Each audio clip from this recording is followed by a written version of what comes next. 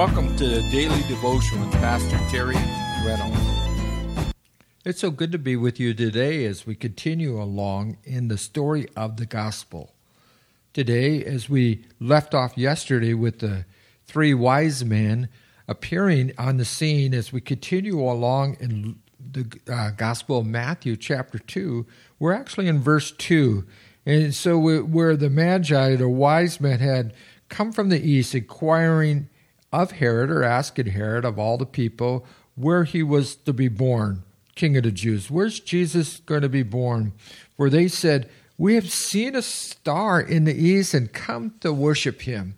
And the Star of Bethlehem, we like to refer to, is something that the astronomers have tried to figure out just what it was. Some have suggested that it was a crossing of the planet Jupiter and Saturn that took place in 6 BC.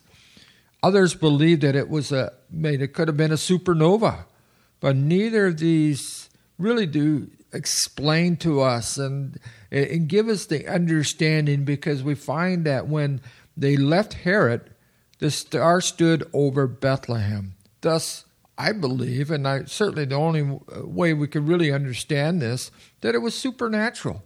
God's in control. And if the Lord wanted to use a star to announce to them where Jesus was, well, I think that he's able to do that. And that's all you really need to do is or what we could say about it. It was a supernatural guiding star that these men had followed that had led them actually to Bethlehem. So Herod, of course, when we remember Herod yesterday, was a genius, crazy man to describe him at best. He says, in all of Jerusalem, we're really troubled over these men. We hear of these three wise men, but of course there's nowhere in scriptures that we say three wise men. They certainly could have been many, many more than just three, and they're coming with all the accompaniment of people with them. They probably really did create quite a stir in Jerusalem. Usually they say three because there was three gifts: the gold, the frankincense, the myrrh.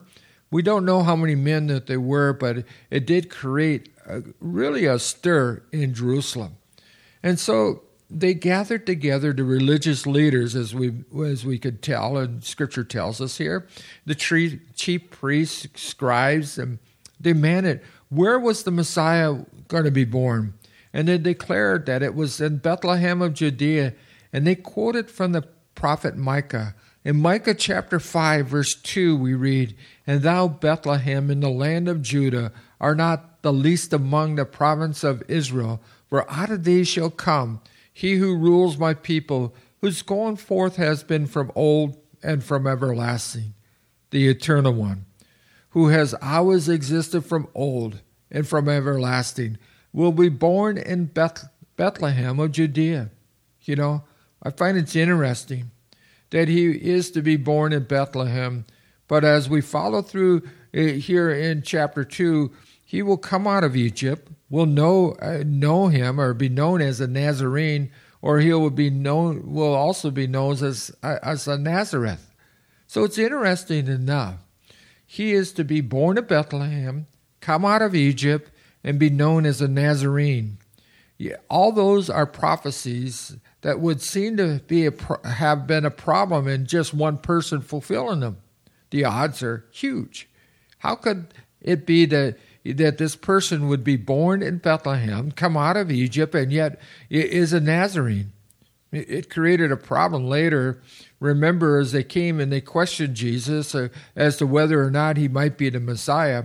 A part of the argument in rejecting him as the Messiah was the fact that he was known as Jesus of Nazareth. And they said, search the scriptures, nothing in scriptures about the Messiah coming out of Galilee. Yet we find out and we know he was to be born, and we saw there in Micah that he had to be born in Bethlehem. But down the road, they did realize that he was indeed born in Bethlehem. It's interesting also to me that although Herod was extremely interested in the birth of this child, the religious leader didn't seem to have any concern.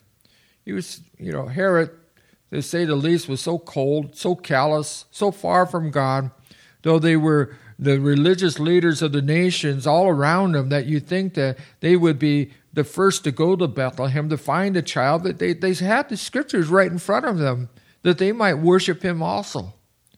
But isn't it a very sad indictment? A sad indictment of the religious leaders of that day. I think it's extremely sad of the religious leaders of our day, how they missed the mark. And they'll talk about everything else in the world other than the person of Jesus, and how they missed, these religious leaders missed the birth of Jesus. It's true about this time in history. Many Jews were looking for the Messiah. As you remember, they had not only this and Micah, the prophecy concerning Jesus, but they had the book of Daniel. And from the book of Daniel, there's a time of the commandment. It tells us to restore and rebuild Jerusalem in Daniel chapter 9. To the coming of Messiah, the prince, would be 69 years period, or 483 years. They were approaching this time, and thus I think they would be excited. And of course, they were looking for the deliverance of Israel. They wanted deliverance.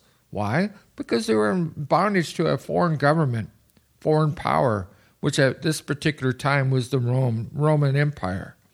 Herod, of course, was quite interested in finding Jesus, not to worship him, but to destroy him, because he was wanting to destroy any threat to his reign. As I said, he killed his sons, as we talked about yesterday, and he felt they were in conspiracy against him. His sons were trying to take over his throne, so they put him to death. The Romans authorities said it was safer to be Herod's pig than to be his sons. He was putting his sons to death, but he wouldn't eat pork, because that's against the rules, the religious rules of that day. Try to figure a guy like that. So he demanded where the Messiah was to be born, and they went to the scriptures, and they came up with the Micah and the prophecy of the birth of Christ there in Micah. It tells us in verse 7, he says, Then Herod, when he had privately called the wise men, inquired of them diligently what time the star appeared. Just when did you see this star? When did it appear? And as he inquired diligently. And he sent them to Bethlehem and says, Go and search diligently for the young child, and when you found him, bring word again that I may come and worship him also. Well, not only was Herod a murderer, but he was also a liar, wasn't he? He had no intention to go worship Jesus. Thus shows that it could not have been the crossing of the planets of this, because which they saw in the east before them, till they came and stood where the young child was. Otherwise, that star was being guided by God. And when they saw the star, they rejoiced and were exceedingly filled with great joy. And here, of course, is where the traditional Christmas programs and Christmas cards bring in a lot of confusion, because we usually see the star above the manger. And the wise men with their camels, you get the picture, standing with their gifts by the mangers, bringing them to this little babe in the manger.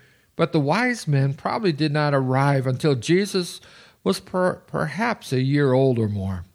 By this time, they had moved out of the manger quite some time ago, and were normally, they would have been in a house. And so when they had come into the house, it tells us they saw the young child. And that's verse 11. See how they came into the house? They didn't see the baby in a manger as your Christmas cards would indicate, but they saw the young child in a house, and Mary his mother, and they fell down and worshiped him. And when they had opened their treasures, they brought presents unto him, gifts of gold, frankincense, and myrrh. What a beautiful picture. Bringing what they could to the Lord.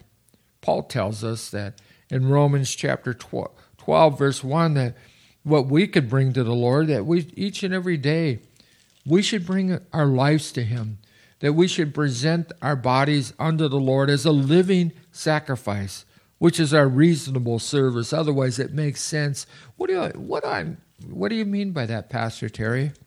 That each day we just simply say to the Lord, here I am, Lord. Please use me. Use me as you see fit. Lead me, guide me. As we give our gifts of our talents unto the Lord, I don't think there's any greater gift we could give to the Lord other than our heart, in our love and our praise unto Him, and then certainly our service. See, the gold represented the heavenly kingdom, the frankincense, the sweet fellowship with God. As John says, if we walk in the light as He is in the light, we have fellowship one with another. He says, and then the next what we see is the incense is, of course, is offered as the symbol of prayers of the saints. As we pray, as we offer up unto the Lord. And the myrrh, which used in embalming, spoke of His future death for our sins. Verse 12, it tells us, and then, being warned of God in a dream that they should not return to Herod, they departed unto their own country another way.